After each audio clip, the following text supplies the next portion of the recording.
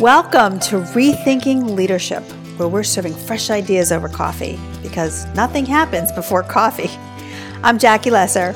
And I'm Dee Yarrison. Grab your favorite mug and let us fill you up.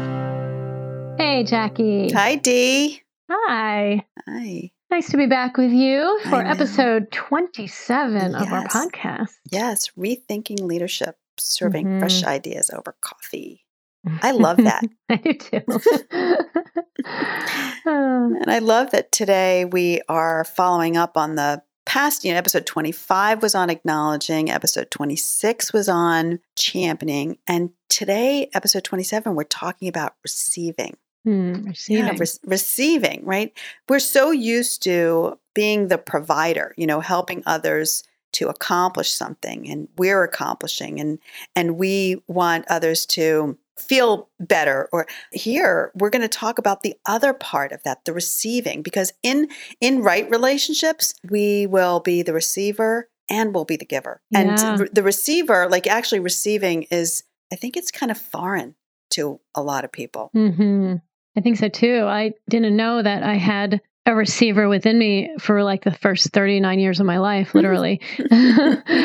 And then when I started to get in touch with that idea through some training I was taking in Gestalt therapy, that it was very, very foreign to, first of all, just to even know where to start, how to receive from somebody. Because that first I had to get comfortable with the idea that meant that I might need something from someone else. And like you said, we're very skilled. We grow up and learn the skills of giving, helping, nurture, help you accomplish and achieve, and to, grow and develop. And I myself am accomplishing, I'm achieving, I'm getting things done.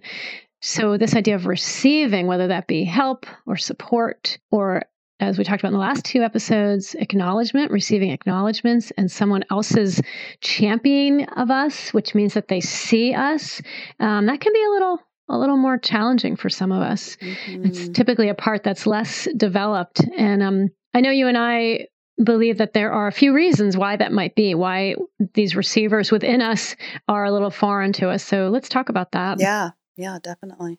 Well, I think one of the big reasons is this. We've talked about this here on the podcast before, this idea of scarcity. We called it the lie of scarcity. And within this context, scarcity sometimes can feel like we're either playing the victim or I'm playing the hero. On the double side, two sides of the same coin. Either I believe that I don't deserve something, I'm falling into the victim mindset, or I fall into the hero mindset, which says, I don't need to receive. I'm a fixer. I'm a doer. I'm going to help you. So either of those mentalities can basically, presume upon our identity that I can't receive from you, again, either because I don't deserve it or because I don't need it. Yeah. And I think, if you don't need it, that's this feeling, or our society, our culture makes that noble in a way, Right. And I think, right. the other thing that I was thinking about was the virtue of humility, and I think true humility is knowing my gifts and giving them freely without blocking them. But this old thing, of this idea of humility, I can't accept that acknowledgement. I can't be championed. I can't be helped because that would somehow, weaken this virtue of humility. Be egotistical. Yeah, be egotistical. I can't accept that acknowledgement because I'm humble. Right. I remember when I was a little girl, my grandmother told me from very early on, do not get a big head. So I got really adept at deflecting. Really socialized. Yeah.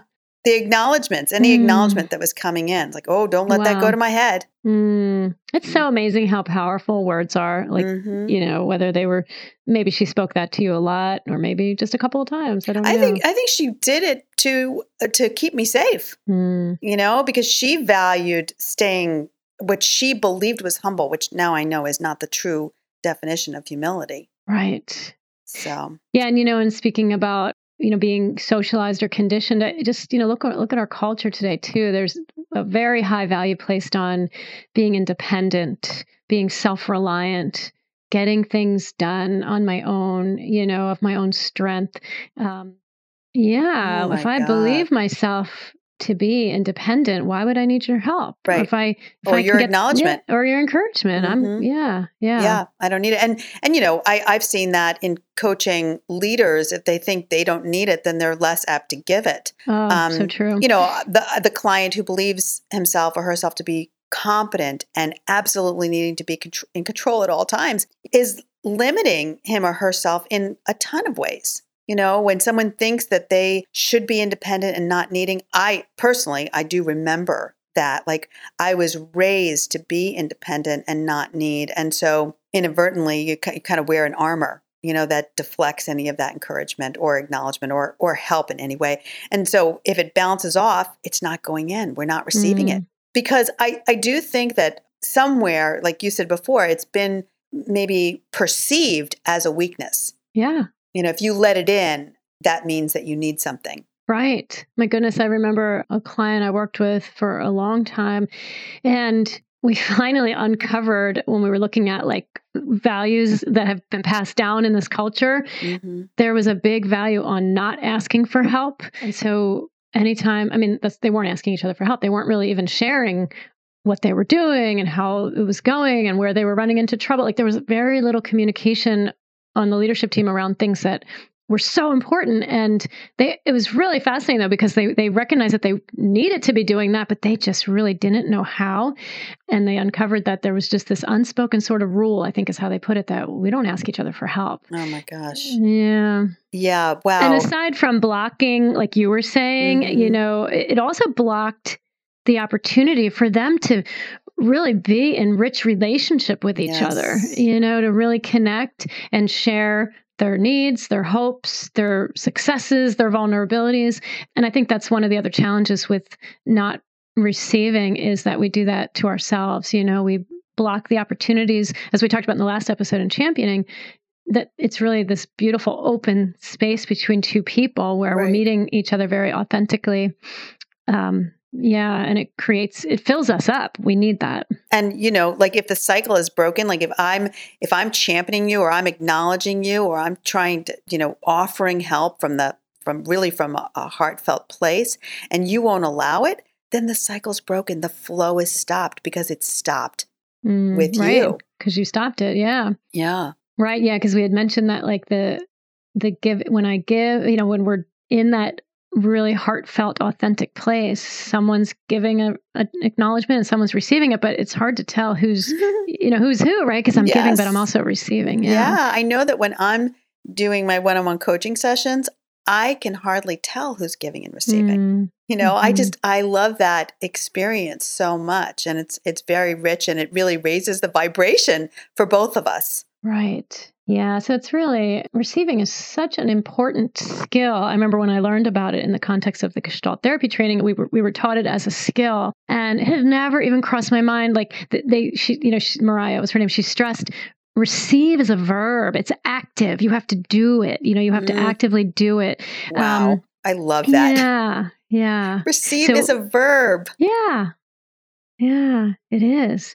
So I want to just, say that here, because I know when we get to our tips towards the end, we're going to be talking about, okay, how do I grow in my ability to receive? And really part of the answer is by receiving, by doing it, by just stepping in and doing it. And so we'll break that down a little bit, and maybe we've said enough reasons of why I bother. Why do I want to learn to receive? But I think something, culturally, I think there's these sort of societal wounds of feeling disconnected, feeling lonely or separated, isolation, and that's not the truth. That's not the true reality. The truth is connection. Yes. And one, unity.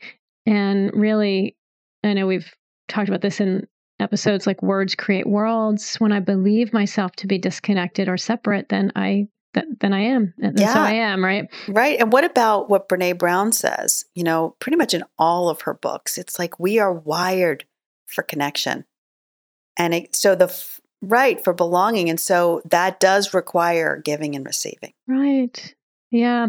I know. I remember her saying something in, I don't know if it was a TED Talk or where she said that, sometimes we would rather die up there on our white horse, this is like the hero mentality, I think, rather than get down and, get in the muck with you and be in real life together where sometimes I need you and sometimes you need me. And we're not these lone rangers up on our white horse. Right. And can you see me when I can't see myself? And because I think deep down, we have this desire to be seen. That's why you allow yourself to receive, because deep down, we all want to be seen, to be known authentically.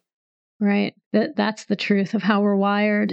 And Brene Brown, for anybody who isn't familiar with her work, she's a researcher. She studies vulnerability and shame, and we'll put all of her resources in the website, in the show notes. All of her resources, that will take a lot of space. No, I mean like how to find her resources. Yeah. Her 2 TED Talks, we definitely encourage you, if you haven't already watched them, to do also. that. So what can we do about this? How can we become receivers, skilled receivers, just as we are skilled givers? And we have come up with 4 tips today. Before we even dive into that, there was one other thing that I really wanted to emphasize too, because we talked about like why I think it's very difficult if people have seen receiving as a weakness or something that limits their ability to shine and to be, noble and humble. So many of us in this world today feel overwhelmed and really, really stressed out. And when you're willing to receive either support or acknowledgement or championing, somehow that alleviates some of the stress, and some of the overwhelm. Right. Well, because I think it links back to what we were just saying, that when it helps me move from a place of, oh my gosh, I'm all alone. I have to figure this out. Like that's the overwhelm. Like, how am I going to do, to all of a sudden like, wow, someone else is with me. Even if you're just with me in the way that you're offering encouragement or the way you're, letting me know, championing me, you can do this. I'm right here. I see you. I see what you're doing. That helps me build belief in myself and confidence. And those 2 will help to alleviate my feeling of overwhelm, because overwhelm is a feeling of like, I can't handle it. Right? Exactly. And most people, I mean, even if, regardless of whether you think you want to be seen or you want to be connected, most people would agree right now they'd like to be less overwhelmed and less stressed. So right. Yeah. So start receiving. Start receiving. That's right. You've tried everything else. So our first tip is awareness. Just be aware. And actually, tips 1 and 2 are kind of along these lines. But tip 1 with awareness, in the moment when someone is offering you something, breathe, pause, take it in, listen to what's happening internally. Like I know sometimes somebody will be offering me even just like complimenting me on my website or on whatever, and I notice my wiring to want to just go, oh my gosh, I haven't updated that thing in weeks or whatever, right? So just to pause and breathe and let that in and allow their positivity in, let their enthusiasm for me to impact me, So that awareness in the moment, just recognize and let it happen. Yeah. And tip 2 would be being more intentional, to reflect, like perhaps at the end of a day, to look back over your day and look for times when we didn't allow something in, when we missed an opportunity to receive something good that was being offered to me, or maybe where I wasn't willing to receive it, where I had blocked. So that idea of, being self-reflective at the end to learn, wow, in what situations do I tend to deflect? And in what situations am I more willing to receive? So there's a learning here where we can get more familiar with our own habits and patterns around receiving. Yeah. And then I think the third one is to set an intention for the willingness to be willing to receive. Can I even allow that to flow through me? What would it be like, and what would it create? And right. what would be different for me if will I feel this? Will I feel more connected? Will I feel seen? Will I feel appreciated? Will I feel less stressed or less overwhelmed? And then the fourth one is, and I'm using this based on the language that Anita Moorjani, an author, and we'll put her book and her website in the show notes as well, where she said, in order to alleviate the stress and the fear that we are faced with day to day, that we need to open the receiving channel and really to be willing to create a random act of kindness to ourselves, because that's what receiving will actually be. A random act of kindness. That's pretty cool. Yeah. So maybe it's spontaneous. Yeah. I don't know why that like kind of goes together for me. Random act of kindness sounds spontaneous. Right. What's the kindest, gentlest thing I can do for myself right now? Ooh, I love that question. I'm going to take that with me. No, really, that's a beautiful question. And I imagine that would help me a lot too in the moments when I'm noticing I've been triggered in some way, to receive from myself. What's the kindest and gentlest thing I could do or say to myself right now? Yes. And that is an act of kindness that you're receiving, and then that's going to ripple out. And so, I think that if anyone that's listening has benefited from hearing this, then I would encourage you to please share with others who have maybe blocked the receiving channel. And if you haven't already subscribed to the podcast, Rethinking Leadership, Serving Fresh Ideas Over Coffee, please do so now. We would love to hear what changes for you as you open up your receiving channel. Love your comments. Thank you. Yeah. All right. Until next time. Yeah. Feels really good. I feel like I received like a little jolt of inspiration for myself here in this episode. Well, me too, for sure. I love that last question. And I'm sure as I go back and listen to it, there's even more. But thank you for that. Okay. Yeah. All right, Dee. Right. Well, until Talk next to you time. Soon. Okay. All right. Bye, Jackie. Take care. Bye.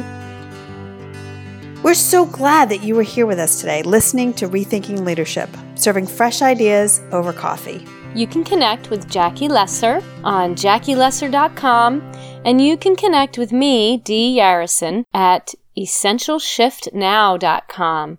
And we'll see you next time.